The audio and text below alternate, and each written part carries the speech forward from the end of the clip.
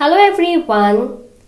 Today's podcast is on Market Wrap for the day by analyst at GEPL Capital.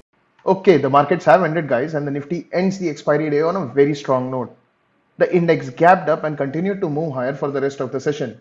The index finally ended the session at 17,401 with a gain of 1.37%.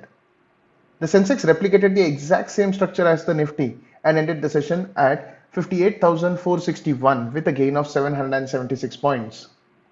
The Bank Nifty moved in sync with the benchmark indices but underperformed the benchmark indices and ended the session at 36,508 with a gain of about 143 points. On the sectoral front, all the 14 sectoral indices ended the session in the green with Nifty IT, Nifty Metal and Nifty Media ending the session with a gain of 2.06, 1.56 and 1.55% respectively.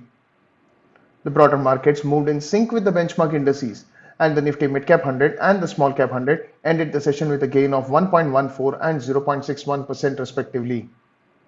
The advanced decline ratio at 2.57 was tilted in favor of the bulls with 1447 stocks advancing and 564 stocks declining. Adani Ports, Power Grid and HDFC were the leaders in today's session and ended the day with a gain of more than 3.75%. Cipla, ICICI Bank and Axis Bank were the laggards in today's session and ended the day with a loss of more than negative 0.46%. That's all for the Nifty Wrap today. Thank you for tuning in. See you all tomorrow. Till then, stay safe, trade safe. We are on Instagram, Twitter and YouTube. Follow us there. Our podcast series all about investing is available on Spotify, Apple Podcasts and Google Podcasts. Do listen in. Thank you. Investments in securities market are subject to market risk.